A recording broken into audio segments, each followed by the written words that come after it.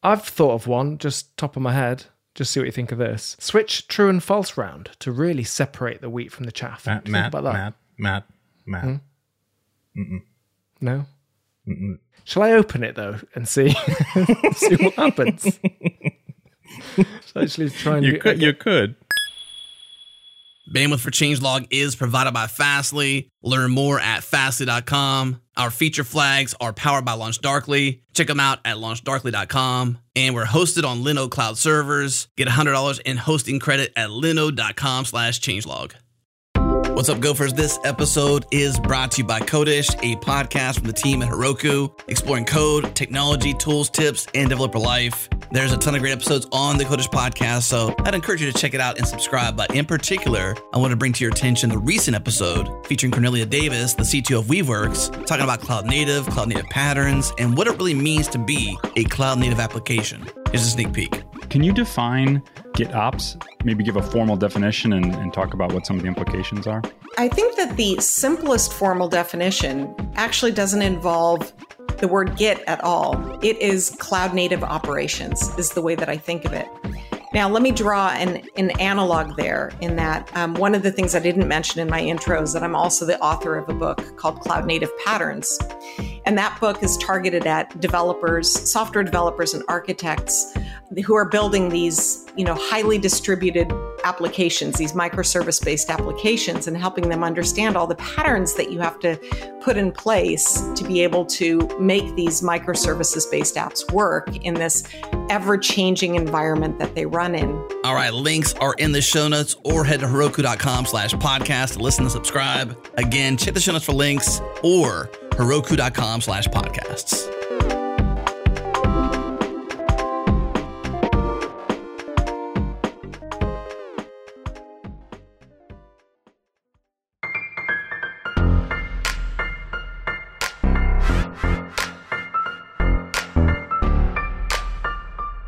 Let's do it.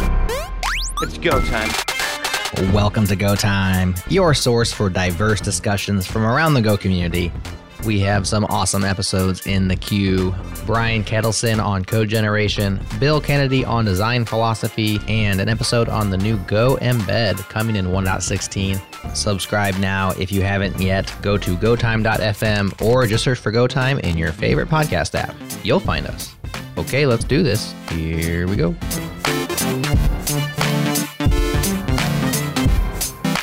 Hello, and welcome to Go Time.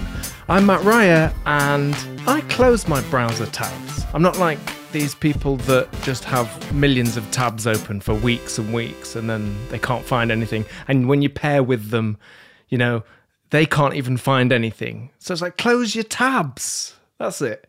I close my tabs. Welcome to part 2 of our deep dive on Go language proposals. You don't have to have seen part 1 or heard part 1, but we're not that organised. But you can go back and listen to it afterwards for different language proposals that we all just discuss and chat about. So let's meet the panel today. Joining me, it's your friend and mine, Johnny Borsico. Hello, Johnny. Hello, everyone. And I do keep my tabs open. How many?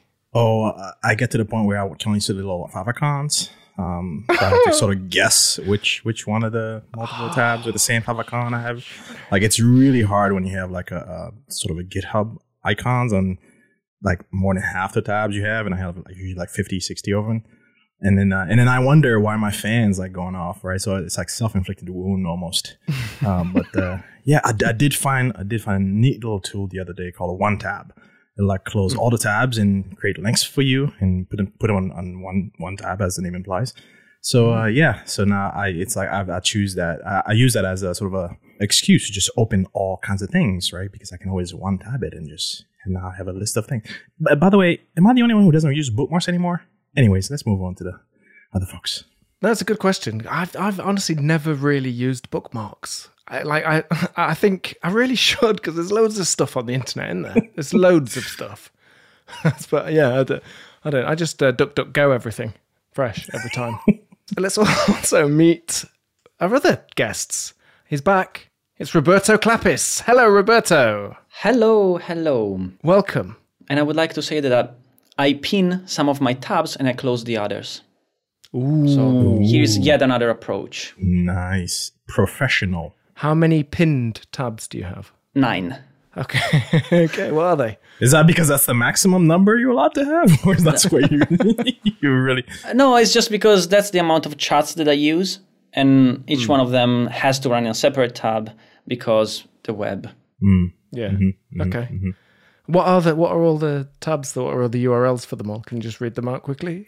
No, no, it's Okay, fine. no, It's fine. fine. I don't want to advertise any I just chat. thought I'd ask. Yeah, no, there's no props. We've also very lucky to welcome back Daniel Marti. Daniel, welcome back. Happy to be back. And I feel like I'm back from the past because I just realized that tab pinning is a thing. as of 10 seconds ago. It's like Back to the Future. I do close my tabs religiously. In fact, on my phone on Firefox, I even enabled the setting to automatically close tabs after 24 hours because I'm too lazy to do it myself. So they just automatically die. Wow. That is very neat. That's next level. Your life must be clean and simple and just minimalist, you know? But so on the edge. Yeah, just ignore my background and yes. Great. Well, maybe we should just jump straight in. Although, actually, I was just thinking about this. There may be there are, in fact, new watchers / listeners. So maybe we could just quickly go around and tell us a little bit like where you work and that and what you do. Why, like, do you do computers and stuff? Anyone? Johnny, do you do computers? Yeah, usually. Yeah. My job involves finding out why they're not online anymore. Oh, yeah, I'm an SRE. So usually I'm chasing down why they stop working, those computers. Yeah. Oh, yeah. What would we do without you? You know, not have any internet, I guess. No web for you, no tabs for you, you know? Yeah, that's exactly. Solve the tabs problem, though. So, difficult one there. Roberto, what are you doing with your days? Yeah, I also work with computers, also the web, and I make sure that if it works, it doesn't work too much. Like it starts giving data to people that are not supposed to get it. So, kind of the other side of the spectrum. Right. Yeah, so you two kind of fighting in some ways. You're trying to get things online and out there, and you're sort of like, If I could shut everything down, it would be perfect. Everything is secure if you can't access it. Yeah, that is true. Great point, yeah. Daniel, what about you, mate? Do you do computers? I do computers. I've also been contributing to Go for a while, especially some packages like JSON. So whenever any of our listeners complain about JSON, I'm usually on the receiving end. Right. Yeah. And I see Roberto laughing at that. Yeah, we'll have to do a proper episode one time where you can just show us all the complaints that you get about JSON. I'd love that. I worked with somebody once who complained about JSON because he thought it had too many brackets and he wanted me to not use that many brackets because it's waste. So that's YAML. Yeah. He invented YAML. Okay, so let's jump in. Why don't we go straight to our first language proposal that we're going to discuss today? Anybody following along, you can find these on GitHub, github.com/golang/go, and then we'll read out the issue number so that you can follow along. The first issue number is issue number 20733. And it's a proposal to redefine range loop variables in each iteration. This is a common gotcha for a lot of people in Go. Johnny, have you seen this in the wild, bugs that relate to this? Yeah, I've seen it, and I have committed the foul myself. Not just as a newbie, every once in a while, still to this day, it'll still catch me. So it's a pesky little, usually the best example that's usually given is where you have some shadowing going on. Maybe you have a Go routine that you're launching and then you're closing kind of over your iterator or something like that. And you realize that you're not quite, the value you're expecting, you're not quite sort of, that's not what's coming out with each sort of iteration and whatnot. So it's a very easy sort of a trap to fall into. And this proposal is I looked at it, I'm like, yeah, that kind of makes sense. Why doesn't it to that, by default kind of thing. But yeah, like as we dive a little deeper into it, I think there are some reasons why it wasn't adopted, but I'd be in favor of it actually. Okay, so the problem is then when you range over something, it reuses the variables, doesn't it? In each iteration. So if you do kick off go routines and things, you feel like you'd kick off that go routine and it's going to use the value that was there in that iteration. But actually, as that's updating, it'll update for all of the go routines. And that's where you then think, usually you end up with like the last number and everything, and it's the same. And it's such a strange bug. It's like the last plus one. So if you're iterating over a slice, you actually go out of bound, which is even worse. Right, yeah, of course. If you're ranging using it over like numbers, right? Yeah. Yeah. That's a good point, actually. I've never had that one. I just fixed one last week for a framework I'm working on that wasn't working because of this issue. So it's a fresh thing. It's a real thing.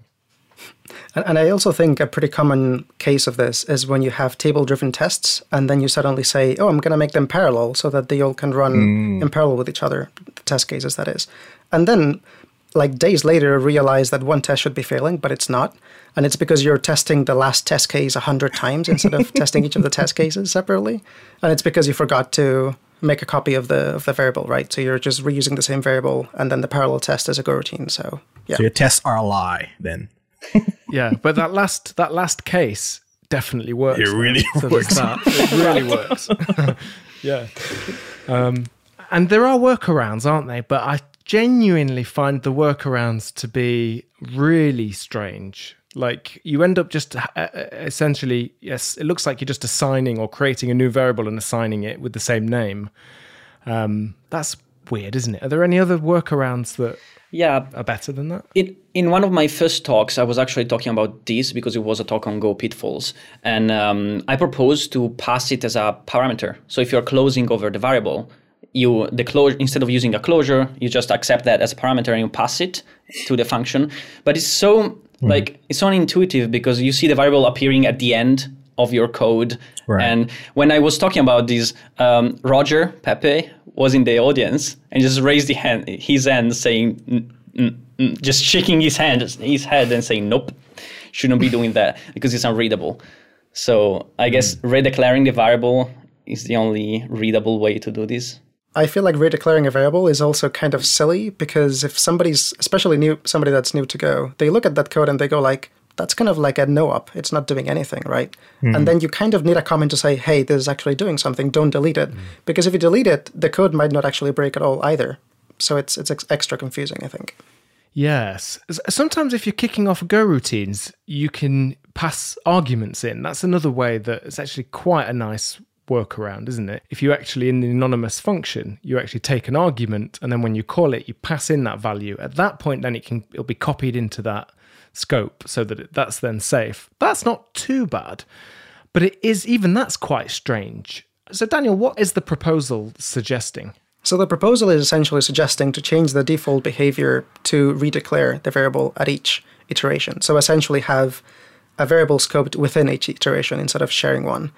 And then essentially, I can't think of a single program that would break that was doing something sane.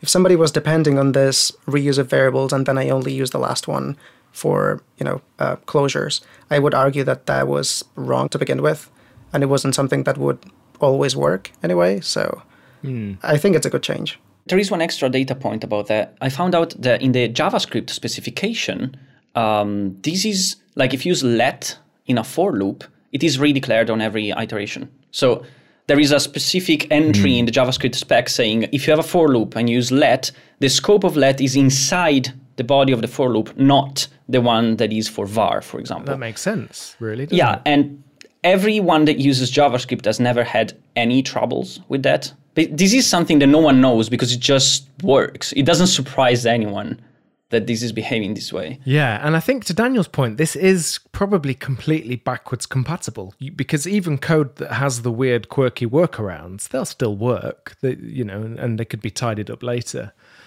This has 91 thumbs up on GitHub emojis there and 6 thumbs downs. It's got 11 of these weird party emojis and 9 love hearts. I think emojis are essentially how we should make decisions these days in the modern world. Someone's just done it deliberately, partied it, turned it to 12. So, yeah, I feel like this is actually quite a good one. Are there is there a difficulty in implementation? I mean, was this a design decision, do we know? Or is this just what happened and we sort of found out later this was a side effect of how it was built? In my reading of the commentary going back and forth, most folks seem to be in favor of it. Yet people that are on the Go team, obviously, chiming in. People that are or were are chiming in. And for the most part, I mean, this seems like a change that wouldn't get a lot of pushback. Again, because with the sort of implicit implementation or support for this, I can't think of many situations where it would actually break someone's logic if your stuff is sort of behaves as expected. Not to say that there aren't any edge cases, but for the most part, it seems overwhelmingly supported. And there's a comment in there from Brad Fitzpatrick around sort of giving it more consideration for Go 2. So who knows? Maybe we'll see this. Yeah, also, if you look at the way this is compiled, it's clear that the way it is because there is no exception there. It just works. This is the way the for loops are compiled because the first statement is run only once, and that's the declaration. And some people complain that this could introduce some performance issues because then you get a lot of variables. But if you look at it, if you are really that concerned about performance, well, it's weird because why are you optimizing that kind of things? But if you are, you can just declare it on the line before the for loop and just don't use the first. You can just do for semicolon and go on with your life. Yeah, so if you were ranging over some big chunks of data, and then they're suddenly now being copied, could you ever notice that? Would that ever make a marked kind of difference? If you don't close over it, and if you don't keep a reference, no, because the variable will be inlined by the inliner. It will disappear in the next loop. I don't think this will survive iterations. Yeah, and I don't think copies are going to be a worry because if you have large structures as the element value that you're ranging over, they're getting copied today anyway. So it's just a different kind of copy, but I think it's still just going to be one copy. Yeah. Well, I know that junior devs often, and actually people sometimes from other languages, and even just normal Go people, I'm really not trying to single any people out here, but there are some people that really do get a bit too worried about that kind of thing, where, they'll kind of use pointers unnecessarily sometimes because the idea of just passing pointers around is kind of much easier and lighter. But in practice, that's the thing. In practice, what difference does it really make? And I think that kind of a good point generally to make there. So yeah, okay, we'll do that one. We should do that one then. That's our decision. Is this what this is? We're just deciding now? Well, I've added a thumbs up. Maybe that'll kick it over the edge. What do you think? Yeah, they'll be like in the Go Team HQ. They'll be like, "We've got a thumbs up from Johnny B. Let's get on it." I would actually bet on this one getting accepted soon. Of all the ones that we've talked about, at least. It's funny because it's been there for. I'm going to just check the date on it. June 19th, 27. Yeah, 2017. So, yeah, it's a few years. But yeah, it'd be great to have that one. Okay, Daniel, do you want to pick another one then? Or unless anyone has anything more to say on this. Yeah, we can go on to the next one then. I'm actually going to go out of order because I'm avoiding a complex one and leaving it for later so that we can get to smaller ones first. So I want to talk about issue 29036. And it's to make imported symbols predictable. And this is sort of a double proposal, and that is, right now when you look at a Go file and you see a name like foo, and you're thinking, where does this come from? You would think that the rules are pretty simple, like, is foo in my current scope, like in my current function declaration as a variable? Or is it a parameter? Or is it a global? Or is it something that I imported? And that's usually true, but it's actually not always true in Go. Because if if you use a dot import means import all the names from this other package. And if you just look at the Go file alone, you don't know what all those names are. So it's sort of implicit instead of explicit. And the other case is when you import a package and the last element of its package path does not match its package name. And Go allows that. It allows you to then use the package name instead of the last element of the package path. And many people then use the name explicitly in the import, but you don't have to. And if you don't, then you could get back into this edge case where the name is implicit, it's not explicit. So this proposal is essentially forbid those two modes. And then when you look at a name in a Go file, without loading all the dependencies, without loading all the type information, you can always easily know where it comes from. Yeah, this is one where it's kind of one of those best practices is to name the folder of the package the same as the package, because it just helps with lots of things. And then this proposal is talking about, I suppose, you always require that symbol to be explicit, maybe. Or it would be harder to make it not allow you to put a different package name inside a folder, wouldn't it? That would be quite strange. But is that the proposal then, is to always it will define, and you do it before the import. So you do import the name that you're going to use locally and then the package as a string.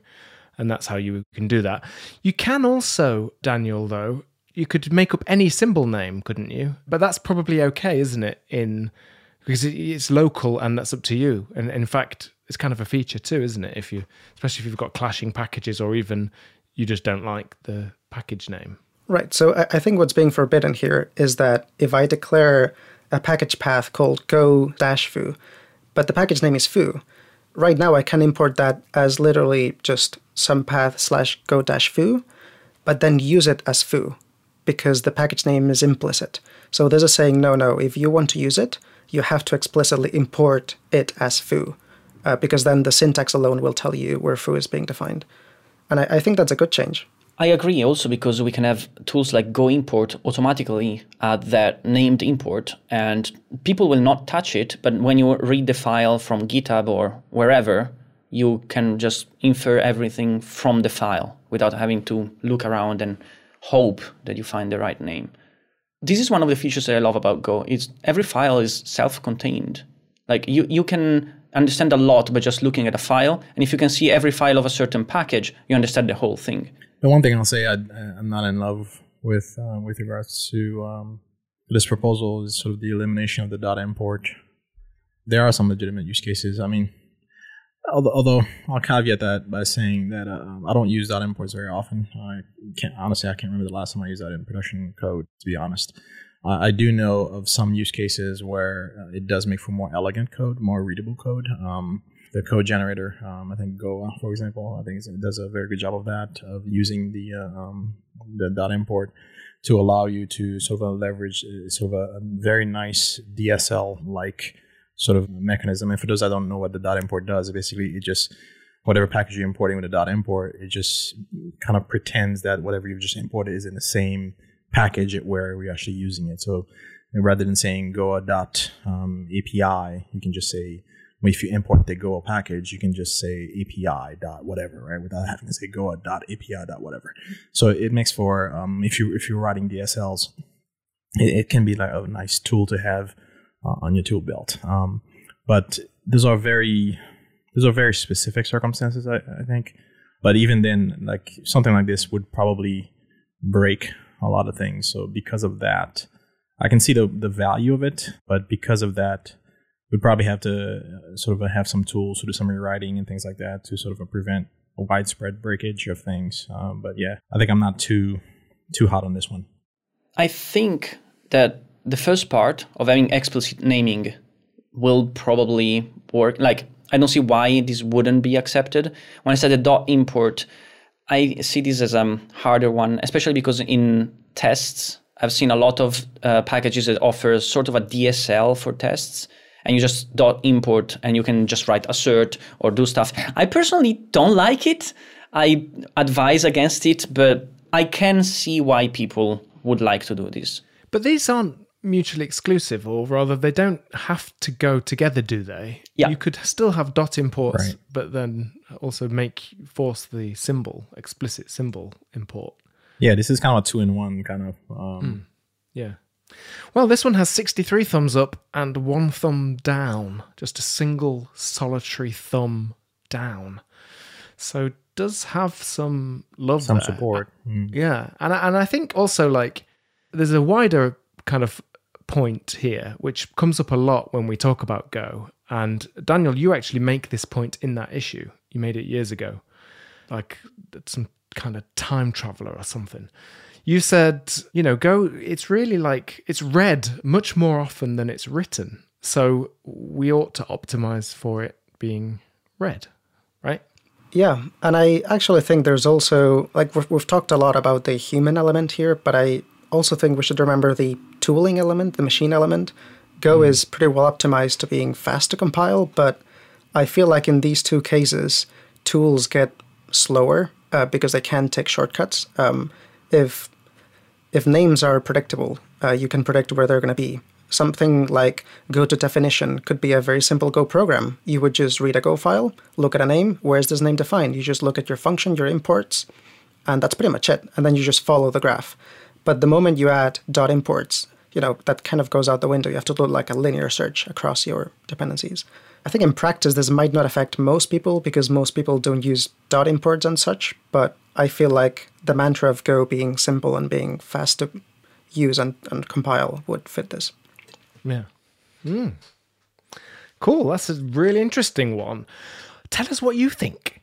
Tweet us at GoTimeFM and let us know your thoughts. I've thought of one, just top of my head. Just see what you think of this. Switch true and false round to really separate the wheat from the chaff. Matt. No? Mm-mm. Shall I open it, though, and see see what happens? So actually try and You could.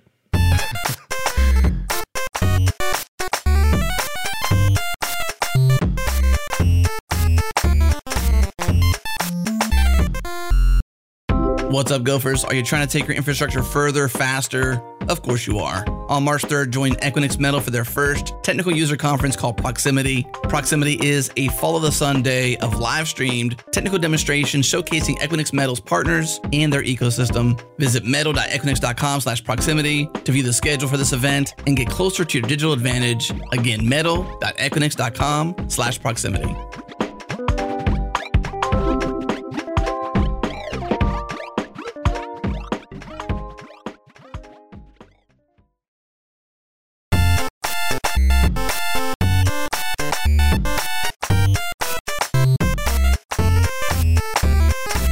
Right, Daniel, what's the next one we should have a look at? So I was thinking we could open the Pandora's box that is type inferred composite literals, and this is issue number 12854.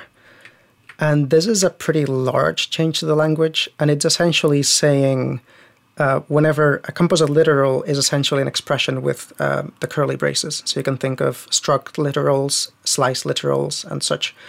And the proposal is essentially if the compiler can statically know what type that expression would be, for example, because you're assigning it to a struct variable, or you're assigning it, or you're passing it as a parameter that's a map, then it can statically know what the type of that composite literal is. Then you don't have to spell it out. You don't have to spell out the type.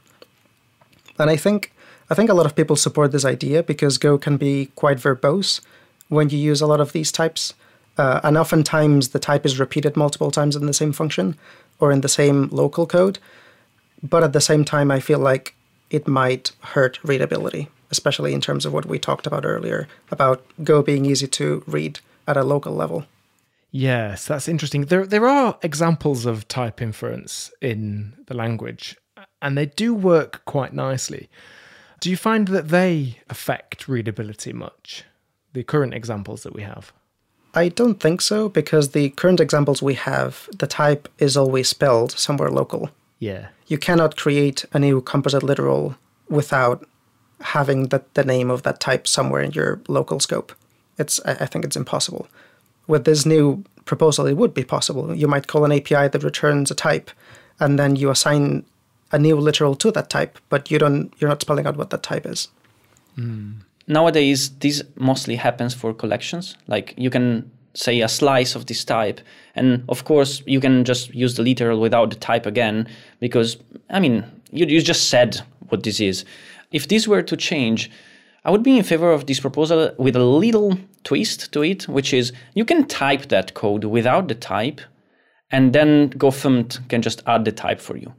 So you write fast, and then GoFumt kicks in and makes everyone able to read it fast. So you don't compromise. You get readability and writability. That is very interesting, Roberto. Some are, rather to speak up for those that think omitting the type makes for more readable code, right? I like the proposal, right? I'll start by saying that. I think it would make for less verbosity, but there are those who value that verbosity as part of what makes Go code readable, right? So it's really one of those things where you have, some folks that are on either side and they both make valid arguments. I like the GoFumt sort of compromise, if you will, that you can type it quickly. But if your sensibilities are offended by seeing it and reading it, that's not going to help, right?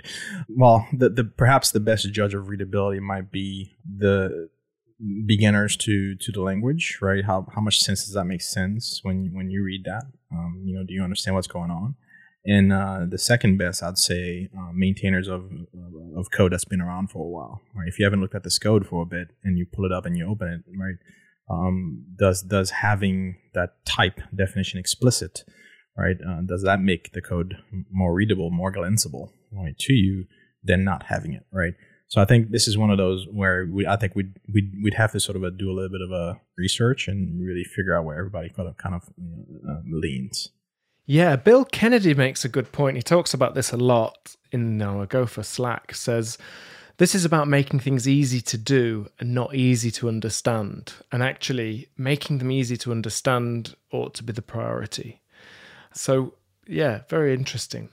I don't know how I feel about this one. There are some cases where I feel like it would still be clear enough without specifying the types. But I could see for sure other cases where that gets complicated too. I'm actually thinking that I agree with Johnny saying that readability and maintainability is also a factor here and not just typing. And I think Roberto's point is mostly solved by editors and Go Please these days. So completion, if you're too lazy to type it out, just rely on your editor to do it for you. But I think my stance on all this is that I like the overall idea to repeat types less if it's obvious enough from the local context. But I also think this proposal as is too broad. If we have, catch-all type inference for composite literals, it's going to be abused and it is going to hurt maintainability. So I would like to see proposals which are more narrowly scoped to cases where pretty much everybody agrees the code is better. And I actually have a couple of follow-up proposals which are, I think, newer, which are a little bit narrowly scoped. Yeah. Yeah, okay, let's dig into those ones then. Mm-hmm. So the next one is, so this first one that we talked about is from 2015. The next one is proposal number 35304, and it's from Roger Pepe again from 2019. And it's essentially anonymous struct literals. So it's not about all composite literals, it's only about structs. And the basic idea is that you can use an expression which is a struct, but you don't say what type. And then the compiler essentially figures out what struct that fits into, but it's only for structs. Yes. So this one definitely looks strange in the examples because in the proposal, Roger's written an underscore in place of where the struct definition would previously have been. And underscores in Go to me mean like ignore this or dismiss this. So that to me didn't stand out. I didn't quite understand that just by glancing at it. But the principle is an interesting one because, often you are just repeating yourself. I do it quite a lot in test code, but in other code too, where I'll just inline have a struct that I declare, basically, and then immediately I will instantiate that, create one of them, and set the fields. And I do it all in one go. And it's very repetitive. It's essentially a list of the fields with their types and then a list of the field names with their values. Would it help with that situation? Probably wouldn't, would it? Because you have to declare the struct still somewhere, don't you? Part of me feels like grabbing a chunk of the previous proposal and sort of merging it with this one. What I don't like about this one is the blank identifier, the use of the blank identifier. That's kind of rubbing me the wrong way a little bit. Like I associate that with what you said, Matt, with whatever it is that I'm assigning to this thing. I don't care about it, right? So discard it, GC it, whatever. So here, I think we could get a mix of this in the previous proposal by omitting the blank identifier and basically relying on the tap inference basically to determine that, okay, I'm assigning this literal value, right? You already know what the type is based on my var declaration or something like that. Obviously, it wouldn't work for the bucktooth operator, right? But you could use it for if you do var something of a given type, then you provide the literal value. Then I could see that without the blank identifier, I could see that working. I would like to clarify one thing, which is that this proposal is not strictly a subset of the previous proposal. So I lied a little bit, my bad. So there's one case that the previous proposal does not cover, which is what if you just want to create a struct expression, but it's not a named type that's been defined before. So you're creating an anonymous struct, a variable of anonymous struct type. So you could do var something, some name, and then struct, define the struct inline. It's an anonymous struct type, and then the value. Gotcha. So with the previous proposal, because it's inferring what the type will be, there's nothing to infer to if you use, foo : equals and then underscore with this new syntax, right. Because there's nothing to infer to. Right. But with this new proposal, it would essentially be like, it's an anonymous struct type. I'm not trying to fit it into any other type, so it's just an anonymous type, and it would just work.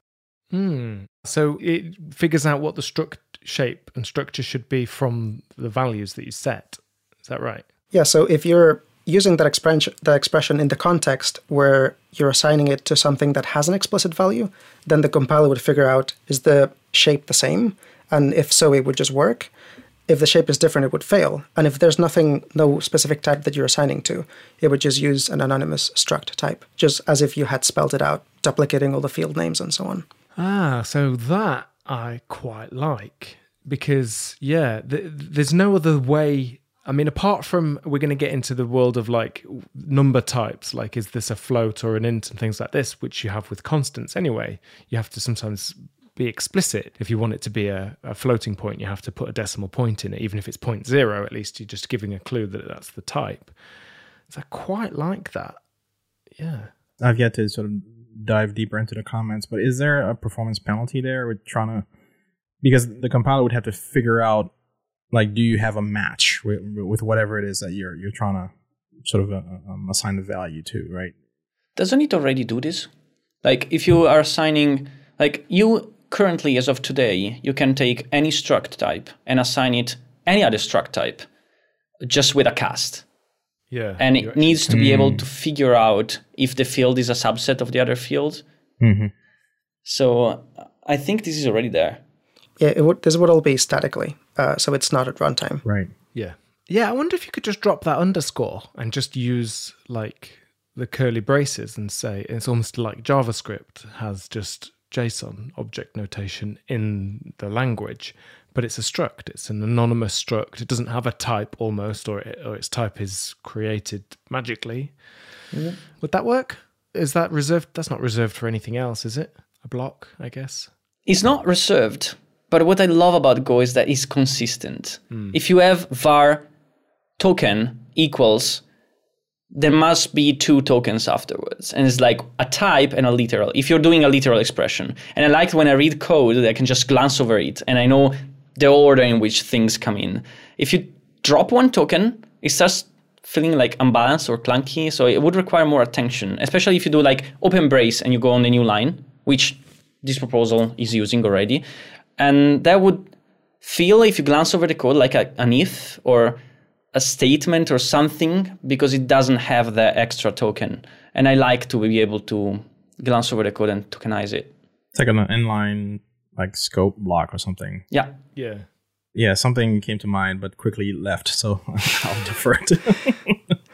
It wasn't flattering. I was actually going to follow up with what Roberto said, which is that if we drop the underscore, we change the Go syntax, because right now, when you parse a composite literal, you parse type, open curly brace, the elements, close curly brace.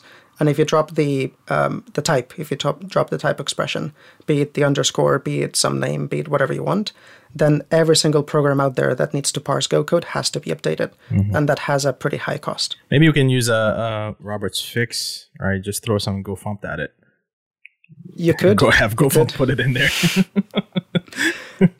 While we're at it, why don't we just have GoFump write all the code for us? I mean, yeah. I mean, soon it Please. should. Are we working on that? Yeah, someone must be. Someone must be. Sorry, Daniel. There is this joke that I've seen a lot in other communities that is, in Go, what the language can't do, the editors are supposed to replace. Like, I've seen a lot of people saying that Go uses generating code when generics are not there, or like using other tools to fill in where the language misses something. And that is always for writing.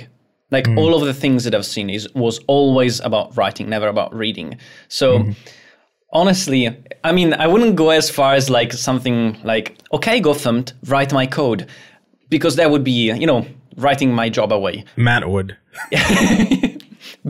You're telling me you wouldn't pay for that if I could build it? I don't know. I like coding. Oh, I never said that. That's what I'm doing tomorrow. That's the rest of my week out. Right. But yeah, so I like to be able to quickly read code rather than quickly write. And if tools have to kick in every other line, I mean, Java is successful and it's exactly the same, so why not? So we have one more proposal in this little group of eliding types. Maybe we can quickly mention that one.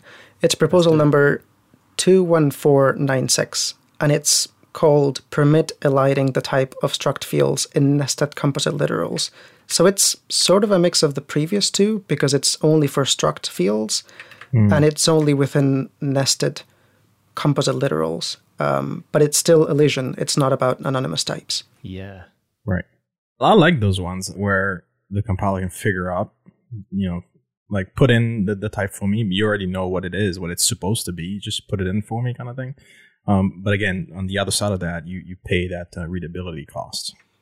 So I think this proposal might be the smallest in terms of effect. I would even argue that this proposal is not going to affect readability because it's only within nested types. So if you're in a nested type, then further up the chain, you must have mentioned that type already.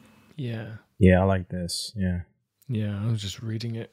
At the same time, I'm looking at the examples and they don't quite look like Go to me, so I'm not sure how to feel about it.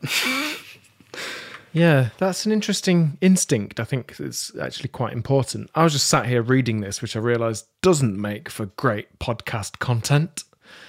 But yeah, well, I don't know. Roberto, what do you think about this one?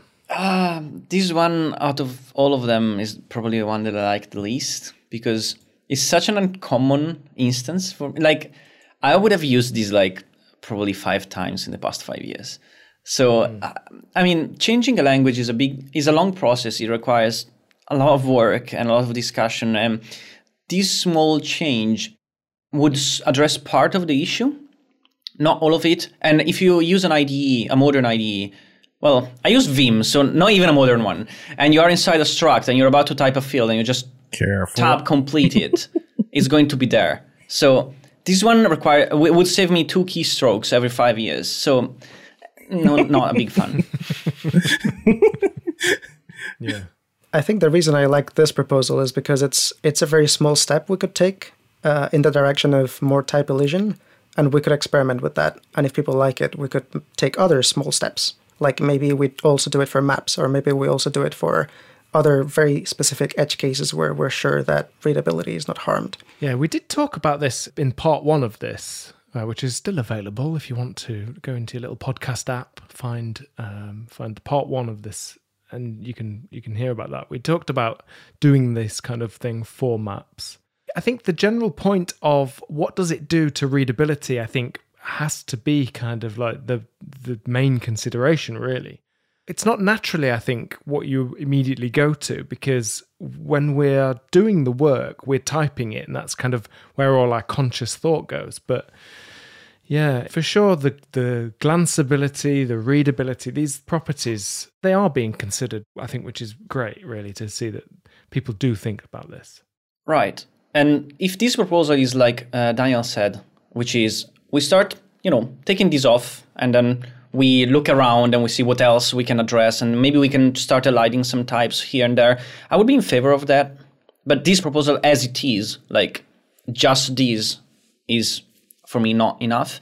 But if we start looking around and see, again, maybe in this other context is very clear for the reader what the type is, we can just remove it there too. Why not?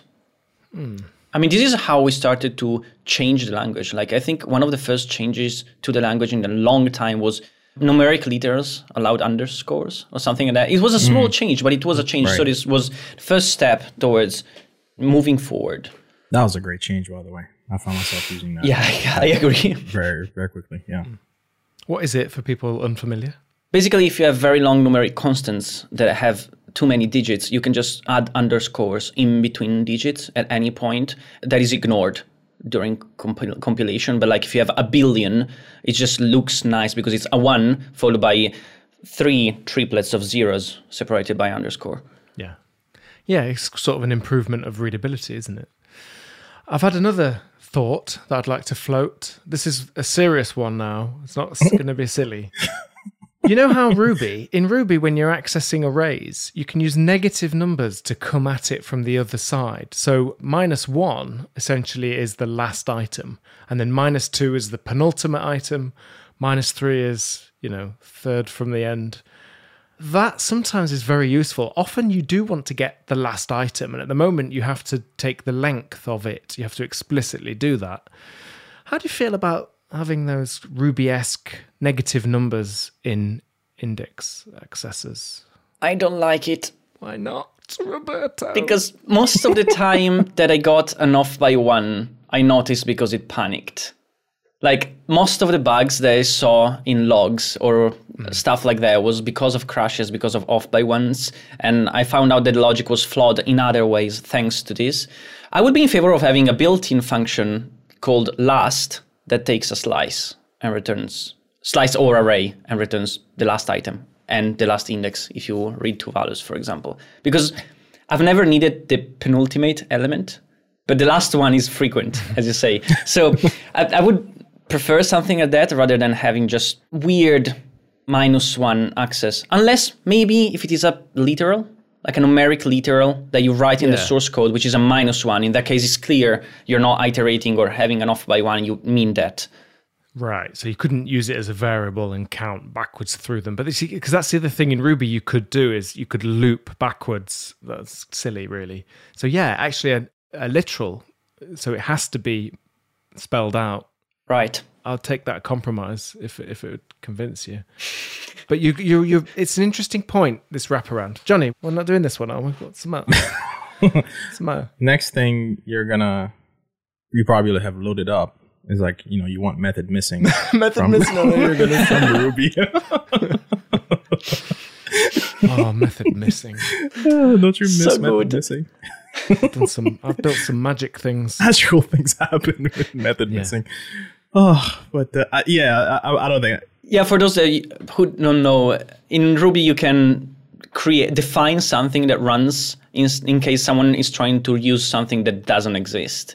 And basically it allows you to build a very simple shell, interactive shell in Ruby by just defining that method missing. And that is one of the best and worst features of Ruby, I would say. Yeah.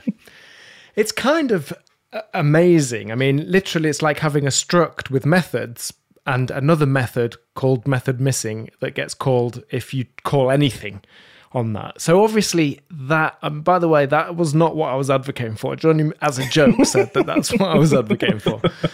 It's that for sure is too magic. Imagine, and this happened to me, you just do a typo and it's just not an error. It's just like, sure, I'll keep going. No probs. No problem here. Probs. I want it to say probs. Like, yeah. That's not quite the same as the -1 thing, but I don't know. Daniel, you might have to it's not a casting vote. I've been break well the and truly tie. defeated. There's no tie. I'm absolutely defeated. Daniel's like, what is wrong with these people? What do you reckon? I was actually reading an old proposal again because this idea has been proposed before. The method missing? Great idea. No. What? Not method missing. It is the negative index thing. Yes, the negative index one. So it's issue number 33359, if anybody wants to look into it. It's rejected, which is why we didn't consider it. But there were some good points in that thread. Essentially, the main argument against the proposal was what Roberto said, which is, what if you've got an index variable and it happens to go negative? And then you wouldn't panic. You would do something weird. And then people said, what about doing len minus something instead of having to do len of the slice minus something? And that seemed to be like the most reasonable option, but I don't think it gained enough traction to keep the proposal open. I see. So inside the square brackets, you'd say like len minus 1, and you don't have to say len brackets, then the variable again. It's kind of like inferring what you mean. Although sometimes you might mean a different length of a thing, I guess. And we're just back to being explicit is better than magic, as usual. Can't have nice things in Go because they're too magic. All right. Is that a definite no then, everyone? In that discussion, I saw that people rejected the literal thing. Someone proposed the same idea I had, which is if it is a literal, it's fine. If it is not, it's and not. what was the rejection of that based on? It doesn't click with me. I'm literally reading out of this. Subjective. People say it doesn't click with me. Okay, fine. Okay. Yeah, fair enough.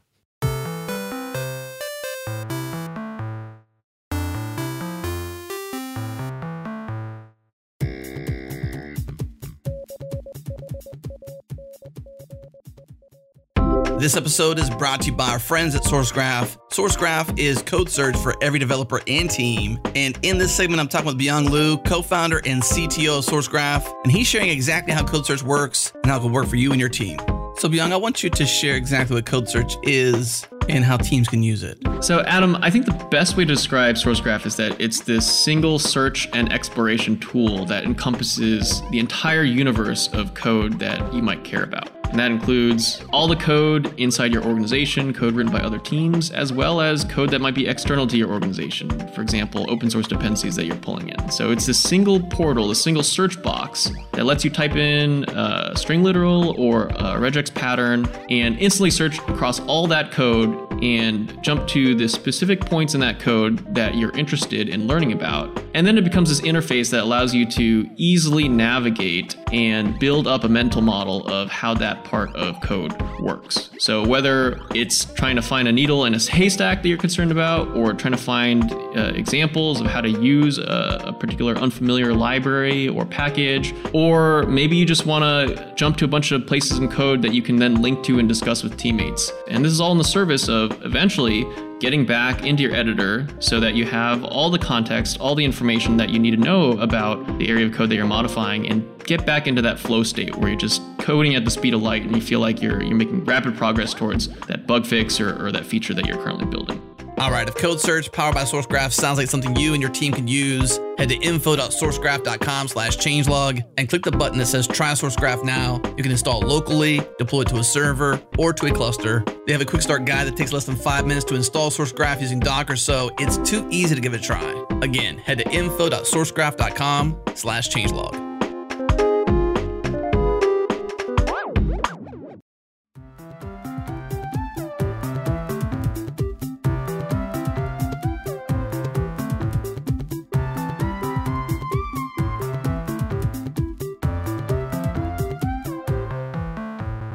That's the thing with all these proposals, right? We don't have an objective way of measuring readability. We all have hunches, right? And ideally, the more experienced you are as a developer, the better those hunches get. But it's hard. Like when I sit down to pair with a more junior developer, every time I feel like I have to rely on, well, because it's more readable. Then in the back of my head, I'm thinking, is there a better way? How do I explain this, right? Like, how do I transfer this bit of intuition or wisdom? You know, like, is there a better way to actually explain this, right? So simply saying it's more readable, less readable, those are all what we think. Those are ideas. We don't have a way of measuring that. So, yeah. Yeah, and it also depends on where it comes from. The other day I was doing a readability review on some code that was submitted, and the person, which was completely new to Go, called every receiver for every method this. So basically every receiver was called this. And I said, well, you should give it a more meaningful name, like S, because the type started with S. And he was like, how is that more readable? What? Like, please explain to me, what are you trying to convey here? I was like, so, okay, where do I start? It's not that easy, because for me, calling that type, which was called something like sorted something, calling it SR, which was that something, would have been more meaningful than calling it just these, because these requires me to go back to the function definition and see what it is, because maybe I lost context. But it was a long discussion. Let's put it this way. So readability really changes, but depending on your background and your expectations. Yeah, I think there's a good lesson in that, because we can get a little bit dogmatic about things in Go, and we can be like, this is the way to do it, and we feel very strongly about that. And I'm a little bit guilty of this, because I've done talks at conferences, they're available on YouTube, where like I'll show like idiomatic things and different idioms and patterns that are good and things. Although I always try and make the point that, it should be taken in the right kind of spirit. And I think we should be a little bit more open when we kind of consider these things. We can sometimes be a little bit closed off, like, these are, this is the way to do it and that's it. And we should watch that, because that can be very exclusive if we go down that road, can't it? It's one last one. Oh, I don't know if we're at that time. Oh, look at that. We're at the time. Yeah, this has been a cracking show. Remember, you have to let Jared know that he has to come back on it. Yeah, and he's either going to do it or he's not. If he doesn't do it, I'll just play it. I'll just play it live. We'll do it live. You just grab the guitar and start going at it. Should we clap again? But to get Jared, he's not like a dog, or a horse. He just responds to claps. He doesn't respond to them. That's the annoying thing. I wish he was more like a horse in a lot of ways. Okay, well, as I was saying before I was rudely interrupted, it's that time again. It's time for Unpopular Opinions.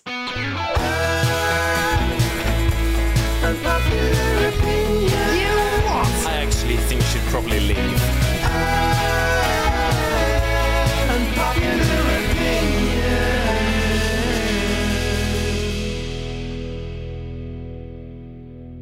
Okay, I'm going to go first this time. This is my unpopular opinion, and this one hurts me to say, because people have done like lovely things for me, and this is now going to throw it back in their faces. Are you ready? I think we should stop doing conference swag. It's landfill. I mean, give people more tickets or something, or licenses for software or something. No more conference swag. What about t-shirts? T-shirts are okay because they're useful. Yeah. I'm actually wearing one now. Yeah, exactly. I was about to go there.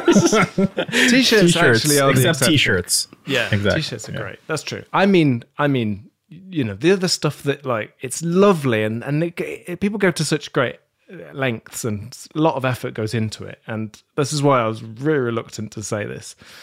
But yeah, it's a lot of garbage. What about like the little plushy gophers and stuff? I mean, those little things, we don't know if they're going to at some point come to life and try and get us. Do you see this? He's looking at us. Exactly. And right. And also, Daniel was holding up one. Daniel's creeping out the screen. Yeah, there you go.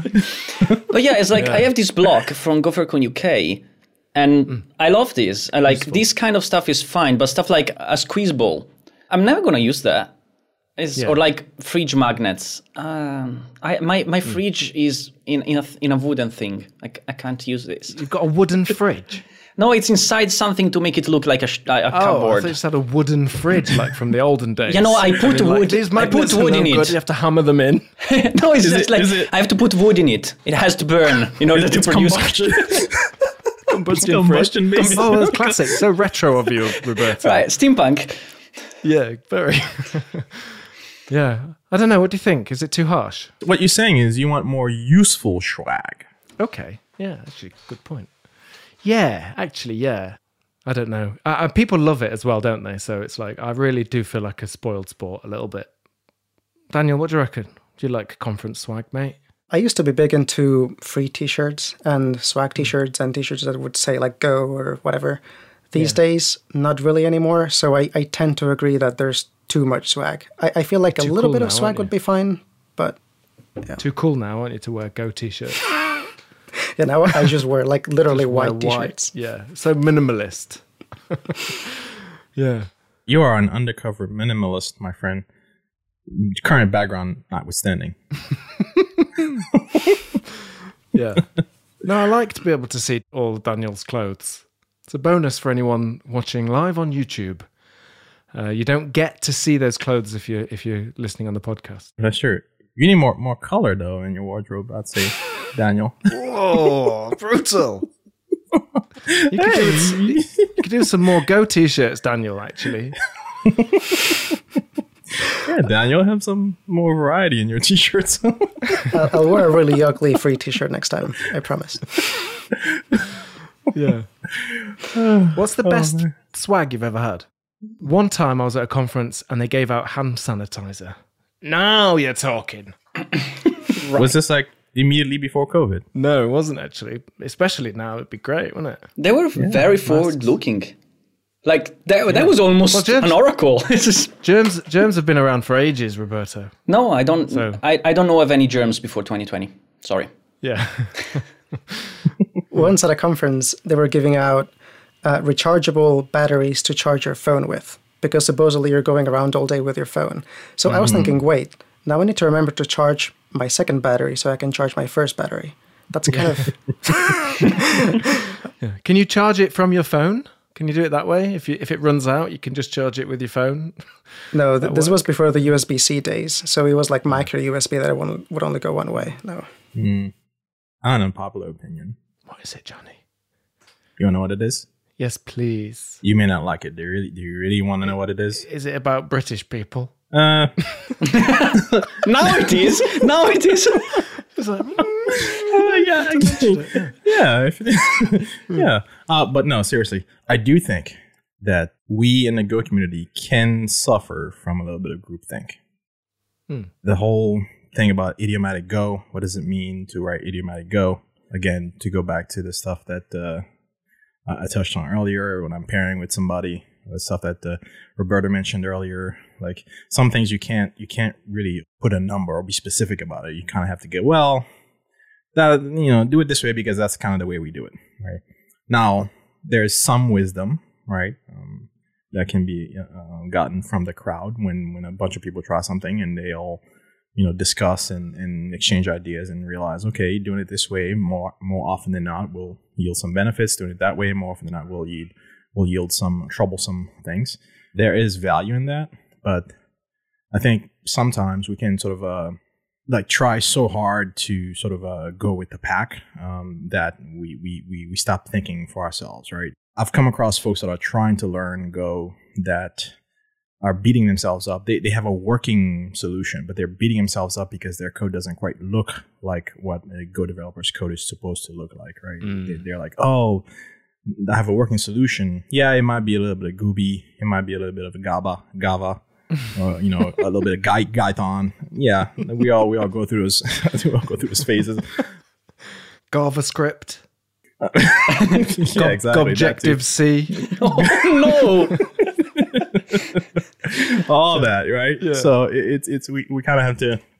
Sometimes Johnny, I agree. And actually, my unpopular opinion was somewhat related to this. So I don't know how unpopular this is now, because so basically my opinion is the standard library defines a lot of interfaces. And every time someone comes up with an improvement, people say, yeah, but we don't know who implements them, so we cannot change them. Like we are kind of stuck with some of those interfaces. For example, the HTTP handler interface allows you to write a slice of bytes. And that is, I work in security, that is a nightmare. Like, I've tried to secure that. There is no way to secure that. And when I try to propose to write something that would change the interface to something more secure, they would look the same. Like you still write something to it, and it looks as close as possible to the standard library, but in a secure way.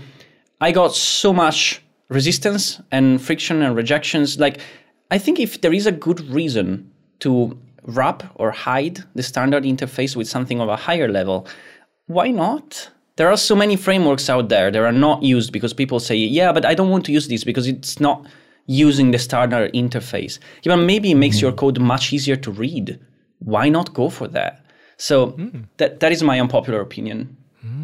Well, remember, we test these by tweeting them out from GoTime FM. All right. We put a poll on it and we ask people, so we find out. That's science. That is science, okay? And we find out if they're unpopular or not. So we'll test these ones. Yeah, Johnny, on your unpopular opinion, I completely agree. We do always have to be more understanding and accepting and flexible, for sure. But, like, some patterns, even if they're just memes, really, they're just around because there were ideas that enough people liked and enough people now say that that's how we do it. There is an advantage in having code that all kind of looks very similar.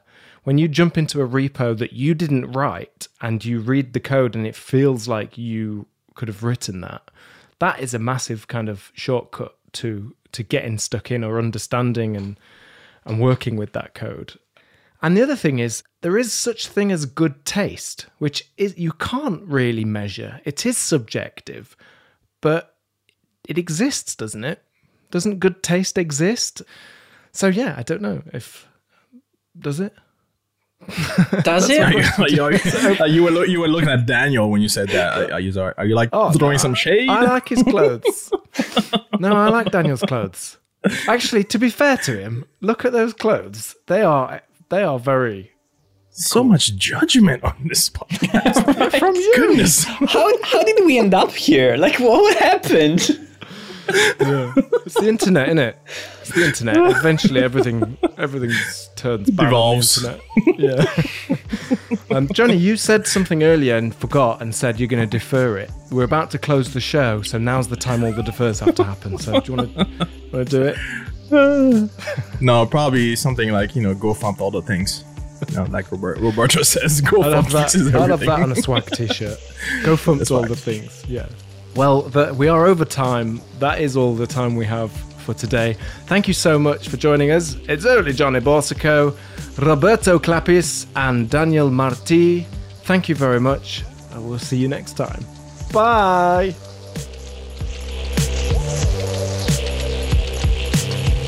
You can support our work and help ensure that GoTime continues into the future with a Changelog++ membership.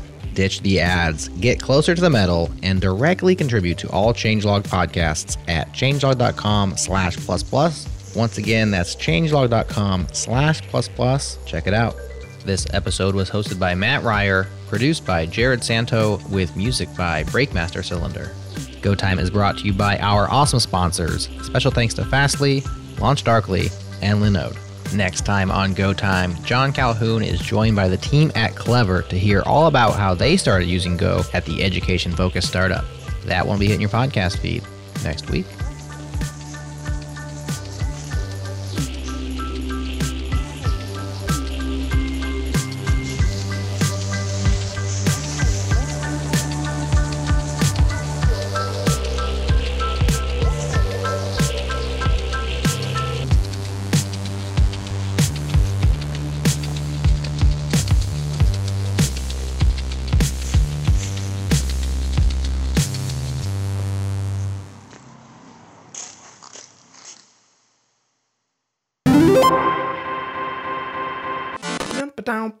Wait, so did we skip Daniel's unpopular opinion? Something tells me we skipped that. Did we, Daniel? Yeah, but it's fine. I can just save for next time.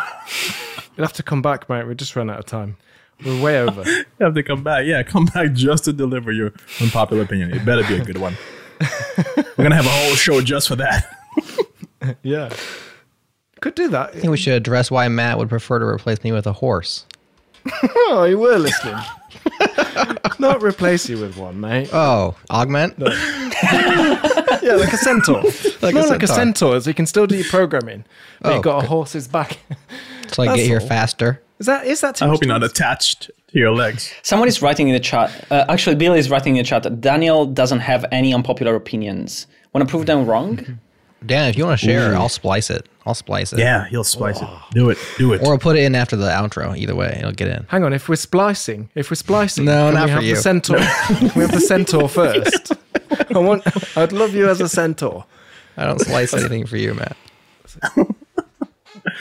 Slice. I'll slice things out, but I won't splice things in. Go ahead, Daniel. So my unpopular opinion is going to be the vast majority of projects, including open source, should use monorepos. For example, on GitHub. Yes. I see far too many projects that have like a sprinkling of 30 repos on GitHub, and oftentimes it's unnecessary. I feel like everybody should begin with a single repo and think very, very hard before splitting that up, especially because it does have some advantages. Like if you have some component that you think many other people are going to want, you might want to consider living with the downsides, but do you really think that many people are going to use it? I don't think so, at least in general, or at least by default. I agree. That one is not unpopular with me. No. I'm doing a reboot of a project of mine called Bitbar, and it's got a website. It's an app. It has a front end in the app. It has a back end. It has Go packages. It has generation like generation code. That is all going to be in a monorepo. I completely agree. How did you manage to turn this into an advertisement for Bitbar? Well, it's just an accident. It's just a happy accident for everyone. Bitbar is still available. Yeah, you can put anything in your Mac OS. Would you like to list any more of its features?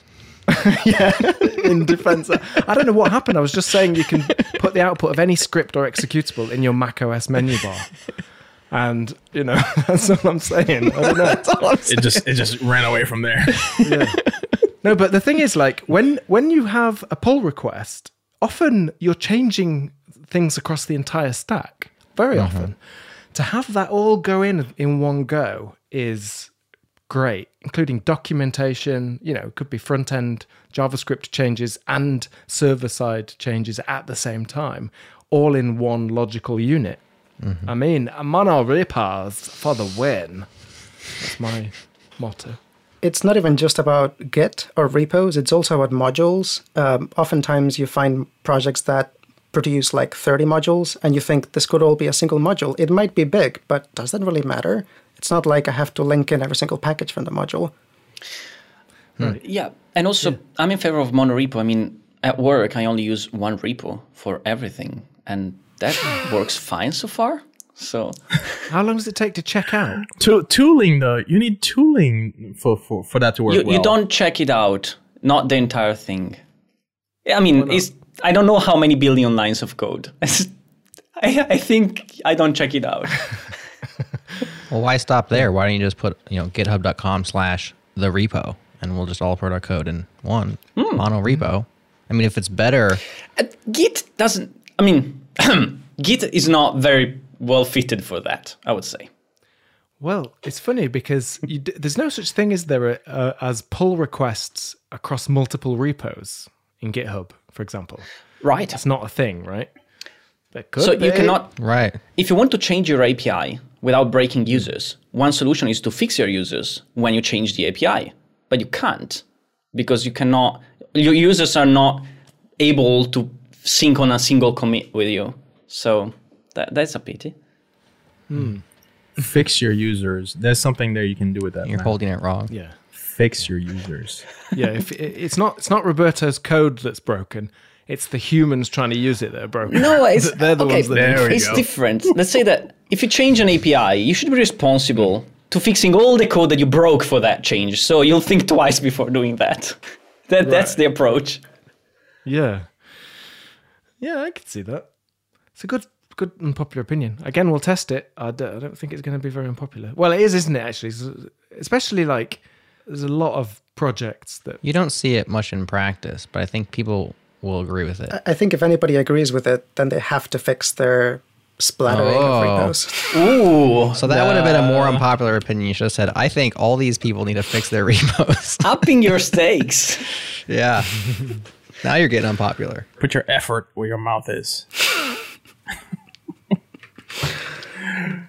Oh, can you imagine if we all had to deliver on the things we promise? Anyways. That's why I don't make promises. Too much of a failure to promise things.